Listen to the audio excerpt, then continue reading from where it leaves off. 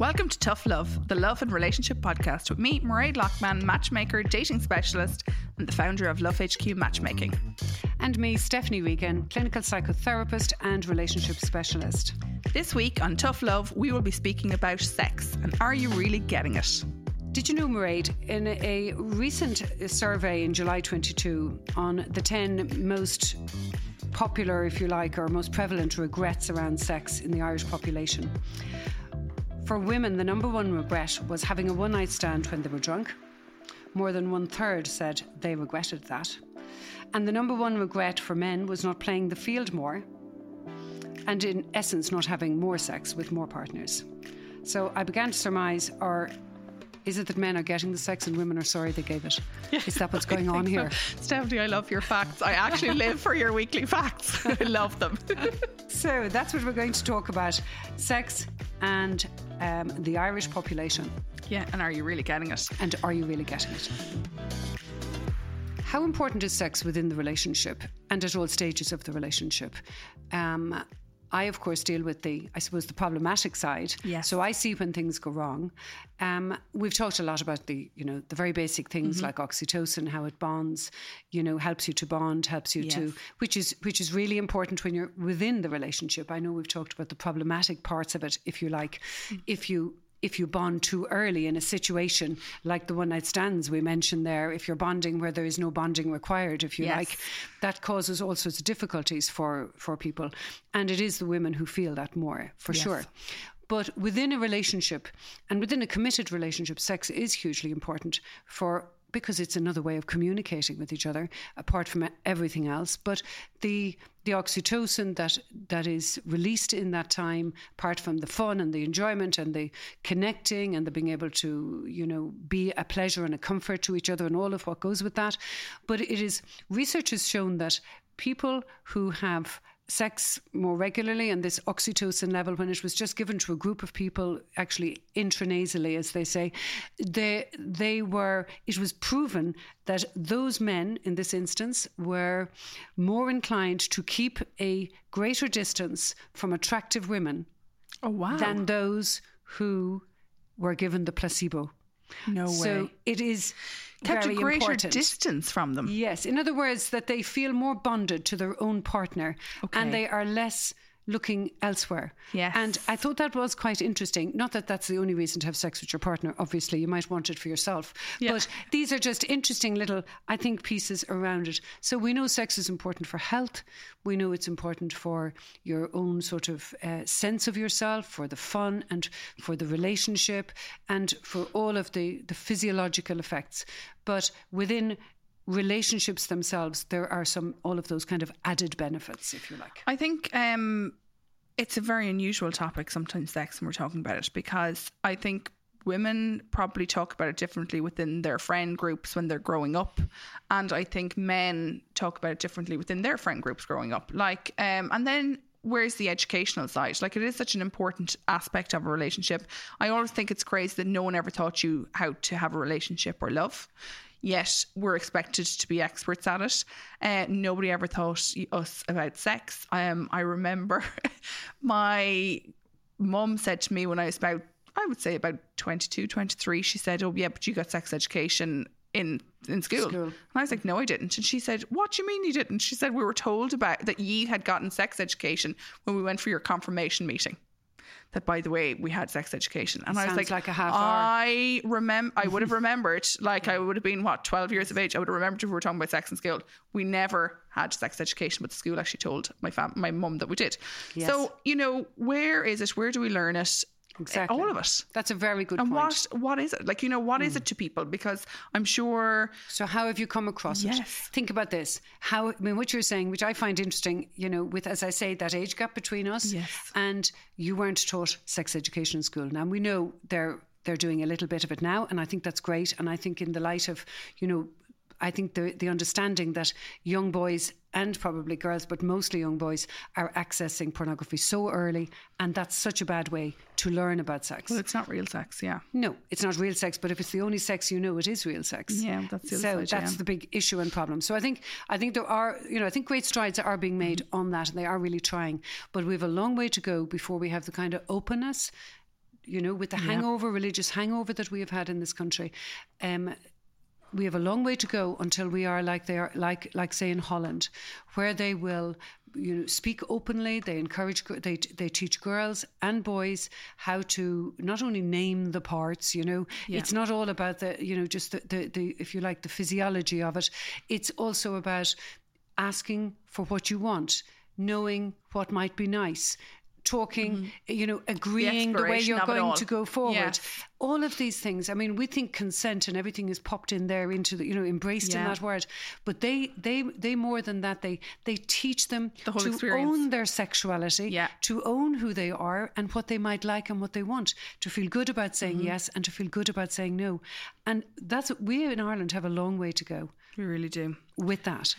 We really do. A lot of people ask me, you know, you're matching on all sorts of things, height, age, location, whether or not they want kids, everything like that. A lot of people say to me, do you match people sex compatibility wise? And like the simple answer is no. Like, I don't. Like, how would I even start? And to be honest, I don't want to be having that conversation because, you know, I meet a wide range of clients. 95% are absolutely fabulous, 5% are not unfabulous, but they're definitely not people I want to be having that conversation with. So it is very difficult because how do you know if you're going to be sexually compatible with somebody? You know, it's all well and good when it's average or the normal or what is even normal. But if somebody has preferences, it must be very difficult for them to find others, bar going on websites and everything. But if you like, where is the marry up of the actual relationship side of things and then the sexual side of things? So I have a huge amount of gay couples or gay clients. And the reason, and I suppose more so men, they come to me and they say, I really would like to find love. But they actually find it very difficult to find anybody or to do online dating because yes, they can get sex within 3 seconds on Grindr. They can get any amount of it. They put in their location, it's done. Half an hour you can actually be at someone's house. But when it comes to finding love, they find it very difficult, so they come to me and it's great, and I have fabulous clients. So if you know any fabulous gay people, send them my direction. And you're saying, you know, what about sexual compatibility? Well, really, it shows itself. That's how I would see it. I don't think it's a kind of a match by numbers, you know. I think, because I think we know with all things, you know, you can be matching, but there is something else happening, and that is above and beyond the box ticking, if you like, of that kind of matching. And I'm not saying that very well, but I think the sex is the same. It's a language, and we each have a different kind of. We talked a bit about the love languages, but there's also a kind of sex language. Some people are, you know, more into touch. I don't know if you've heard about that. Dr. Rice, he wrote a book around this and mentioned the 5 languages of sex, which are that, you know, some people need touch. They're more focused on touch. Some others are more focused on fun, so they want sex to be fun. That's what's attractive for them. That's what really it means for them. So it's what our sort of erotic template is what determines in many ways what we like most. And you're not going to find that or work that out very easily with somebody because they're probably utterly unaware of it. It's a very unconscious process, and we would be very aware of it in the work, say, that I would do with people, that the earliest sexualization is when that template gets set. Yes. And it's generally so private, if you think of it. And sex, of course, is so private in that sense, your own sexual kind of world and what you like and what you want. And there's very much a repeat element to it going on. And what's acceptable and what's not acceptable within that, But it's also very private, so nobody is mediating it for you, really. Yes. It's not like you have a way of communicating and then a few people say, oh, you know, you're very sharp or you're very aggressive or whatever. People can step in and out of the sexual with somebody and step away again. Of course, it would show itself up in a relationship if it was maybe too demanding or, you know, didn't seem to be on the edge. And there will be, of course, there's always the average, and then there's those those behaviours that are at the edge. And I think people who are at the edge tend to be attracted to each other.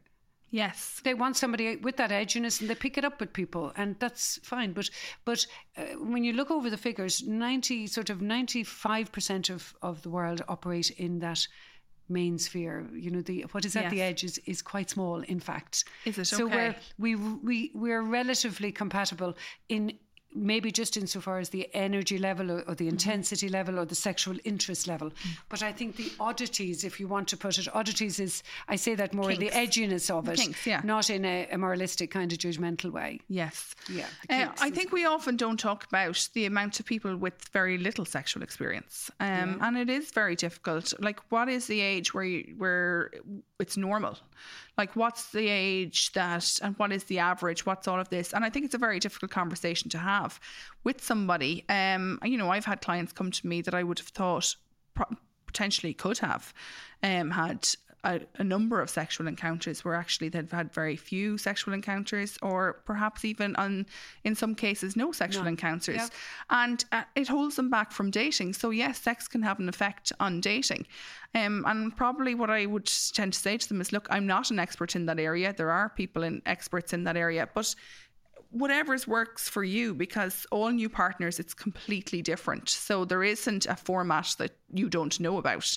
It's what works for you and what you're comfortable with. Yes, and I mean, you're absolutely right, Mairead. Of course, inexperience is going to, you know, make people feel far less confident dating. There was a survey done in Ireland, the most recent one that I could find, which was the Irish Times survey in 2015, and it's still quite good. And even, you know, at that point, what was a little surprising in it was there was a lot of respondents here. You know, there was over 12,000 responded to this. And one of the surprising things, I suppose, while people think that 17-year-olds and early 20s are sort of doing nothing but having sex, this is not what was borne out. In fact, it's from the 25 to 39. That's where most sex was happening. And the other interesting stat that came out of that was that 19 was the average age for losing your virginity still, which I thought was quite interesting. Now, you could say that might be among Irish Times readers, but in general, that's what they extracted, and it was quite a big number. So, you know, of respondents. So I thought that was something that was quite interesting. Also, people were having more sex than actually we might think. So I actually don't agree with that, because I think people are not having as much sex as everybody thinks they are. I really do. I don't think that people are having as much sex. Everybody's like, you know, Mairead. Yeah, well, I would know. Well, I'm not talking about just personal experience, Stephanie. You know yourself. I'm not having as much sex as I would like to be having myself. But when I say about, like, people say Tinder is a hookup site. Tinder is not really a hookup site. Okay, people say online dating. It's not. I think. Okay, so I was actually doing something recently, and I was looking up flirting and online dating and everything. We're not going to find any surprise in this, okay? Men tend to flirt for a sexual encounter, and women tend to flirt for relationships. And it just is the way it is. And that's kind of how it all starts off. And how it branches out is then different from that. That's the science behind flirting. But I don't think people are having as much sex as they think they are. But obviously the Irish Times disagrees back in whatever. What the Irish Times survey showed was that 7%, only 7%, had not had sex in the previous year. That's 93% of the population, obviously, had had sex. Okay, in the last year. 44% had sex once per week. And 14% who had sex 3 times per week. Okay? Okay. Most sex was between those who were 25 and 34. And over 50% of those were having sex once per week. I'm repeating myself there. So I just think...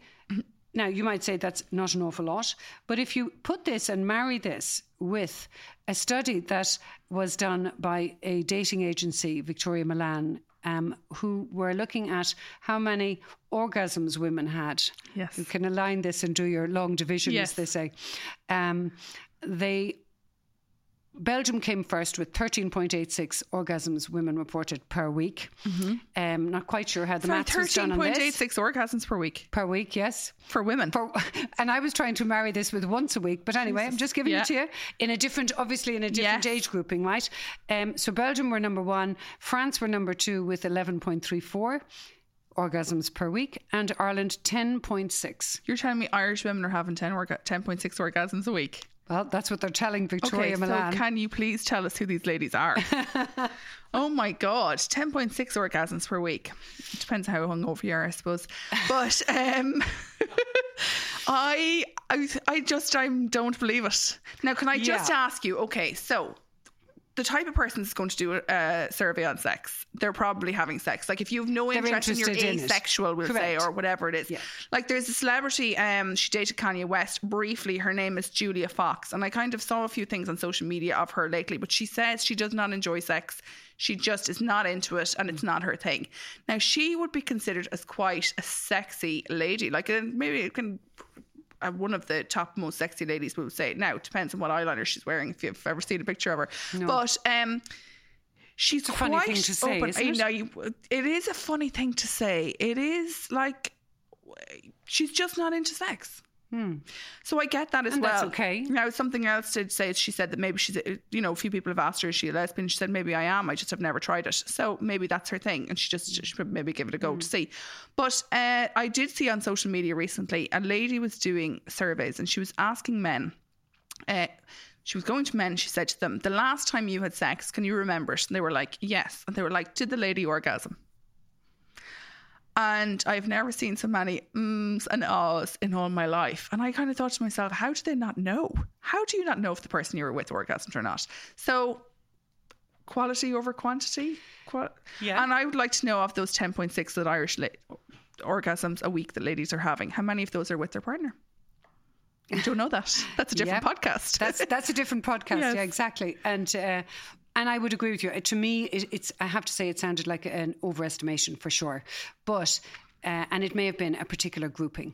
But on a really serious note, I suppose what we're here as well to talk about is the kind of issues that we see people having. Yeah, of course. And what I know, because back to the door, because sex is such a private thing, and it's also such a thing where people don't like to admit there's any issues going on, because there's a kind of the French have a great term in this. It's kind of, your sexual capital. Yes. You got to be, in France, you've got to be an attractive, sexually active woman. Mm-hmm. And it doesn't matter if you're 90.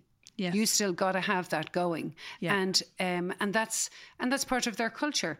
Mm-hmm. And I think it's a rather nice, in one way, very nice, because it keeps you alive. Well, they're not being written out of the story, if you like, of attractiveness and life and love and sex, whereas I think in Ireland we have a little bit of, past it.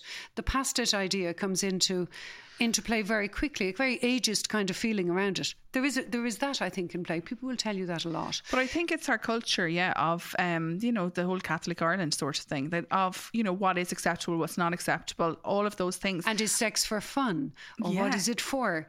And why would you be wanting that? Like, we're kind of past that. That kind of thing. Yes. That's gone, Yeah. And I think we all really have evolved. But for younger people, they've all been brought up by parents who have those kind of thoughts. Mm-hmm. So I think that's where the younger people are getting, again, we've talked on the previous podcast about the disconnect, and it's the disconnect in what you're told and what you want and what's available to you. Mm-hmm. And that's what you're trying to navigate.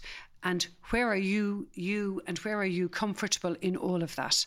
What people ask you to do. I hear a lot of women, especially, being asked to do things and being asked to be involved in things that they feel a certain obligation to, or they do it because maybe they feel they're being a little bit backward if they don't, and they regret it. Yeah, I can understand that. I would think... Look, I've definitely been in situations that I regretted afterwards from a sexual point of view. I think that there's very difficult to have conversations around sex in some cases. I have no problem talking about any topic, but I know even friends of mine that if we were talking about sex, they'd be like, oh, why does it always have to come to this, nearly as a way to change it off? Now, it's not that we're talking about it the whole time, but there would be friends that I've never had a conversation about sex, like very good friends that I went to school with. And it just was nothing that was ever talked about. So I'm just wondering, within their own relationships, are they comfortable to talk about it? And so what does that... where is that? Yeah, well, I think what you touch on there is, do they talk about it with each other? And or is it just an action? Of course, in healthy, happy relationships, you do. Do all couples talk about sex? Or no. that's exactly what I was going to touch on. That now, I mean, healthy, happy couples do talk about sex, and they do say, this is what I like and I don't like. And, you know, I'm prepared to try that, but I'm not prepared to try this, you know, and just not comfortable. And you have to respect that. Some people are more comfortable with, and obviously it has to be that way. But I think also, like in all things, it's probably useful to be a little open to another person's suggestion, but not beyond something that feels really not you or wrong. But it, you know, we are trying on a, you know, give and take in the same ways you would give and take in other ways, but not beyond what is sort of feels right for you. I think that's where you draw that line.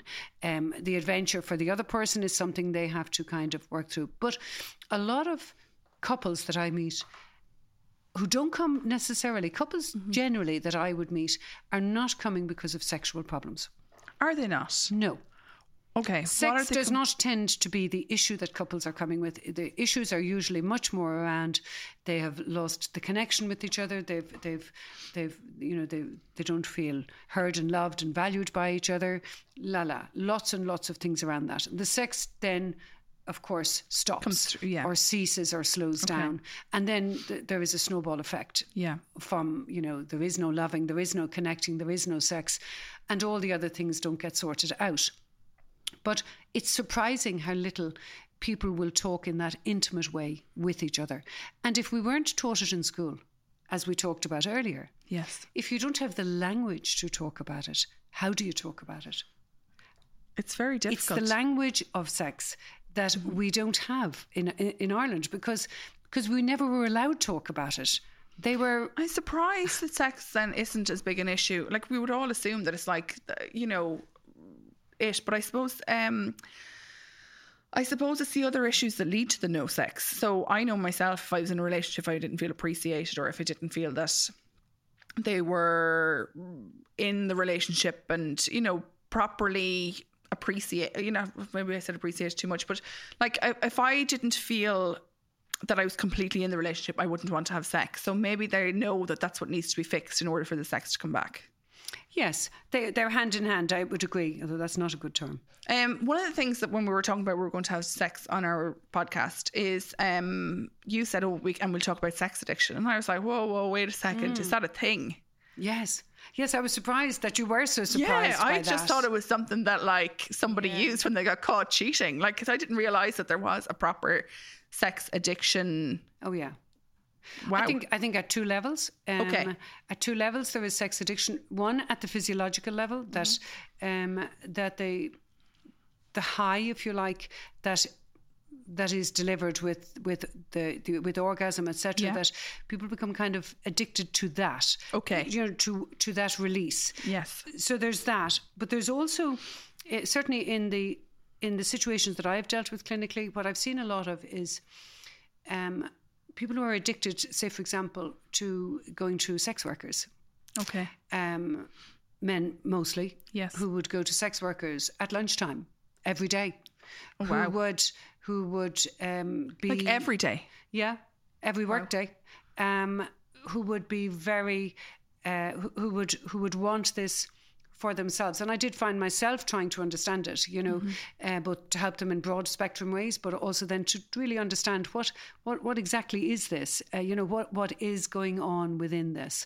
And what was very clear to me was they are wanting the sex in this environment where they do not have to consider the other party. Okay. That's the draw. They do not want to consider... Because perhaps at home and perhaps with their partner, even if it's not marriage or anything like that, that they have to be kind of considerate of the other person's needs. But maybe that's a big struggle for them. And that's something they're finding very, very difficult. So this draw to the sex worker who is in being paid for the task, if you like, that they can become absorbed completely. It kind of makes sense on their own pleasure, and that is the draw for them on that. It does kind of make sense. It wouldn't be my thing, obviously, but I can see why it might be a draw for them. And especially, we don't know what type of childhood and all of what goes back up there. Or like their own relationship. And I can understand that, because obviously I think sex is a little bit selfish. Like, it's like, whose orgasm is it? Yes. You know, sometimes we're like, you know, as Monica and friends used to say, me first. Yes. Okay. Yes. Yeah. And it all depends. Like, it depends on what you're doing and everything like that. Sometimes, like, go on, you go from there, you know. But there is a there is, as you say, a selfish level to it. But most people can bring those two parts together. Yes. The my part and the for me and all of that. Mm-hmm. But they don't want to be alone in that. I can understand. So, you know, there's... Yes. So for the average person, it's not a problem marrying those two things. But for some people, it is a difficulty. The other side of sex addiction, if you like, where it's not so much physiologically set as psychologically set, is where people, that's when they feel alive and that's when they feel close. Okay. And they don't feel it at any other time. They become quite addicted to the sex as well. Because, and they are the people who will want sex, 4 times a day. Mm-hmm. And I would meet lots of people in that situation. Would you? Genuinely, you would, yes. Absolutely. It's a need to, it's a reassurance and a need to kind of communicate. It's how they connect, and they don't connect in other ways. So it's a big pressure in a relationship, because you talk about compatibility. Well, sexual compatibility. Well, this is in many ways on that edge. Mm-hmm. The need that they have is unusual. The need to be with you. And in a way, it becomes less about, I find you attractive, or, I lust after you because you're so kind of gorgeous, not a humour aid, but, speaking to someone. But rather, I need this for me. Yeah. And that's not very attractive. So, so they're the edges, if you like, of compatibility, where things can really go wrong. So people can want it, they can't share the sex satisfactorily. They don't enjoy it completely when they have to share it with you. For others, they just love the high and the feeling, the physiological feeling of it, and they want it, and psychologically then to be dependent on it to feel emotionally and psychologically calm. I often wonder about casual sex. Where's the line? Like, why? There's very often, if you're ever online dating, there's the amount of people that are just like looking for casual sex. And I often think to myself, like, there's obviously a place for it within society, but to the extent that people are looking for casual sex, I think to myself, like, what happened? Where did it change, you mean? Where did it change? Like, what? Why are they not looking for a loving relationship? I know, obviously not everybody's looking for a loving relationship, but like, why are there so many people just looking for sex? And there's a lot of people then will say that are long-term just looking for sex. And where does that kind of fit in? And I suppose that's maybe me as a matchmaker spreading love, but... Well, I mean, certainly what the research shows is that women on average will have around 7 partners. Sexual partners. Men on average, say 7. For women, it's sort of 7 to 10. For men, it's sort of 12 to 15. Okay. For LGBTQ, it is 20 plus. Okay. So we've gone from a time where people had one sexual partner. Yeah. Too many. And I don't think there's anything wrong with that. I think that's the world. That's how, contraception has given us this freedom. It's no longer a rare event, and it is. I think it's just really healthy. So I don't really see anything very negative in it. I have to say, I see it as something where people are on a learning curve. Sometimes that's exactly what you need to know before you go forward. I know what you're kind of touching. I think what you're touching on there is, why are people just going for the sex and sex only? Yeah. Is it greediness? Do people want... it's more that I think, are they overcomplicating their lives? And the reason I ask that is like the oxytocin release that women get, and the noradrenaline that is released when you have sex, and therefore you do bond to them. It's not just in isolation. It isn't, you can't, I don't think ladies can have sex just in isolation. No. Now, perhaps they perhaps some ladies can, okay, because it's always the exceptions. But I think there's a lot of ladies out there that are having one night stands, or they are having casual sex, or with a friends with benefit situation. I don't think it's black and white, and I don't think long term it's good for their mental health. There's a number of different things that come into it. If you look at lots of different studies and kind of draw from different areas of expertise, I think it's complicated for women. It is complicated. That is what you're saying. Yeah, it is. And we can fool ourselves. But I mentioned to you there recently, I think it was in the last podcast, about the number one regret for women about sex. And the number one regret was having a one night stand while drunk. So think about that. Maybe the next time you're thinking of, people are thinking of doing it. You have a very good chance that you will regret this. So why might you regret it? Because maybe, maybe of course there is simply the sexual drive, and maybe the person's attractive enough, and sex feels good and orgasms feel good, for sure. Yeah. But it's not just that, because afterwards you're left, as you say, in a little bit of a physiological kind of mess where your oxytocin levels are flying high. You're thinking in a kind of a bonded way to this person who is absolutely not thinking about you. Yes. So you may as well be real. Just because sex is available all the time, and just because you can have it all the time, it doesn't actually mean it's the right choice for you. There's a matchmaker in New York, and she reckons that you shouldn't have sex on the first date, okay? So what she tells all of her female clients to do is masturbate before they go on a date. And I think it's very funny, like I couldn't say this on, Irish radio. Like, what would be your top 5 tips for going on a first date? She's like, well, if you're a woman, you should masturbate. Like, you're not going to say it, Like, oh my God, I think it'd be off your here. podcast. I know. I'm thinking of my son in the back of my mind, and he's saying, Mom, you're not going to talk about that, are you? Yeah. I'd say it's like, oh, Mum's on the radio again. Is that why he doesn't live in Ireland? Mairead said that. Mairead said that, not me. Oh, very good. But I think there's a few. Rather a good idea. Absolutely, yeah. And then there's also, I suppose, people that are, that sex doesn't come very easy for them. As I said, like, there are people with very limited experience. There are people that have challenges, would say, physically and mentally, trauma related as well. But I would say that there must be, like, I've had a sexologist on my podcast, and she was extremely good in the conversations that you should have before starting a conversation, but before having sex, and even things like what conversation you should have about what contraception you should use, and or safe sex, from a safe sex point of view. And I think that we're so uneducated in Ireland. I think it's just such a difficult conversation to have. I just think the conversations need to be more maybe a little more blunt. Yes. I find, I'm probably over 30 years now seeing people individually. And if there was one thing I would say around the sex in this kind of area, I would say for young women and young guys, but less guys, because it's more women that I deal with. And I suppose I'm addressing it to them here, is slow it down. Yes. Right? Just slow it down, because it will confuse you. That's all. Have all the sex you like, whenever you like. Nobody minds. It's your business, your body. But if you're looking for a relationship, slow that process down, because it will confuse you. And anybody who is, likely going to be your partner and be somebody really good in your life, if they cannot wait a night or two, really, you're best to sort of deselect them very early on and not waste another week on them. So, and I really think that is important. And that's not said from any moralistic kind of point of view. Yeah. Utterly efficiency point of view. You are going to muddle your mind, and you will find it difficult to recover, and you won't feel good about yourself. And that's what I hear all the time from women.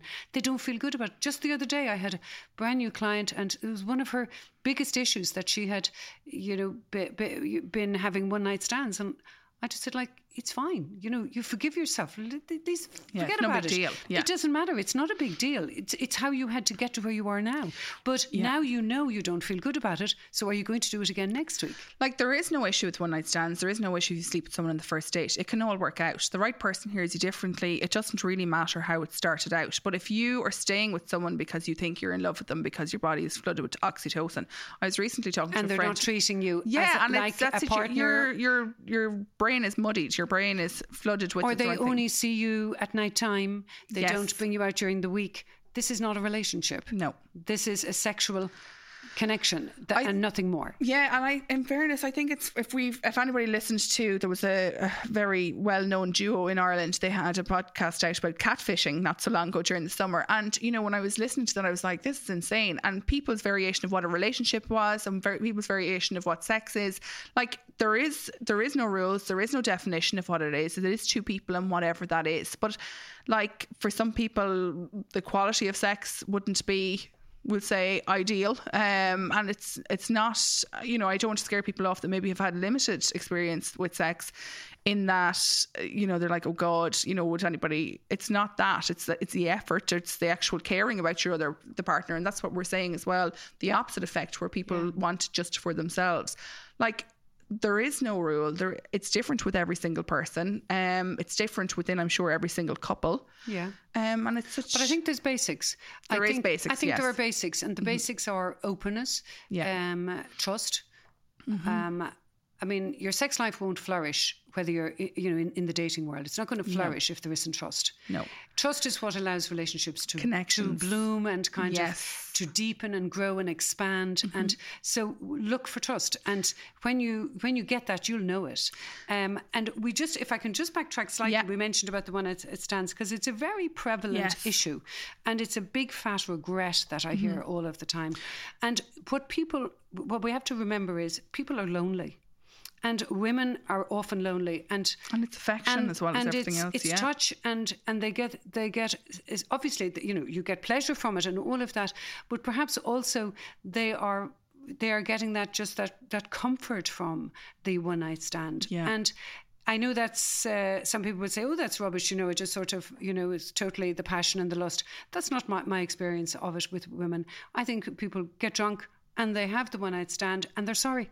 So it's not actually taking them where they wanted to take them. The age group of one-night stands that might come to you, what would be the normal age group? Anything up to 40.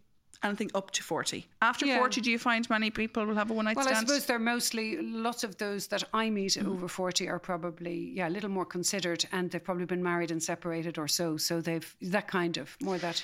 Just my observation is that, the one-night stand thing would be kind of up to 40. Probably, I would think lower, maybe up to 32, 33, just my own personal observation. Yeah. And I think after that a lot of women realise that they need a connection. Yes. And they don't know that what I suppose maybe have not figured out the whole oxytocin thing, the exact science around it and everything. But I think a lot of them realise from there that they actually need the connection, and therefore it slows down the one night stands. And in fairness, it probably slows down how many nights out they're out getting drunk, because a lot of their friends are getting married and having babies at that stage. But I would say there's patterns within age groups. Yeah, that's a fair point. Patterns within age groups. And you also mentioned just earlier there about, are people complicating their lives, with all the sex, if you like.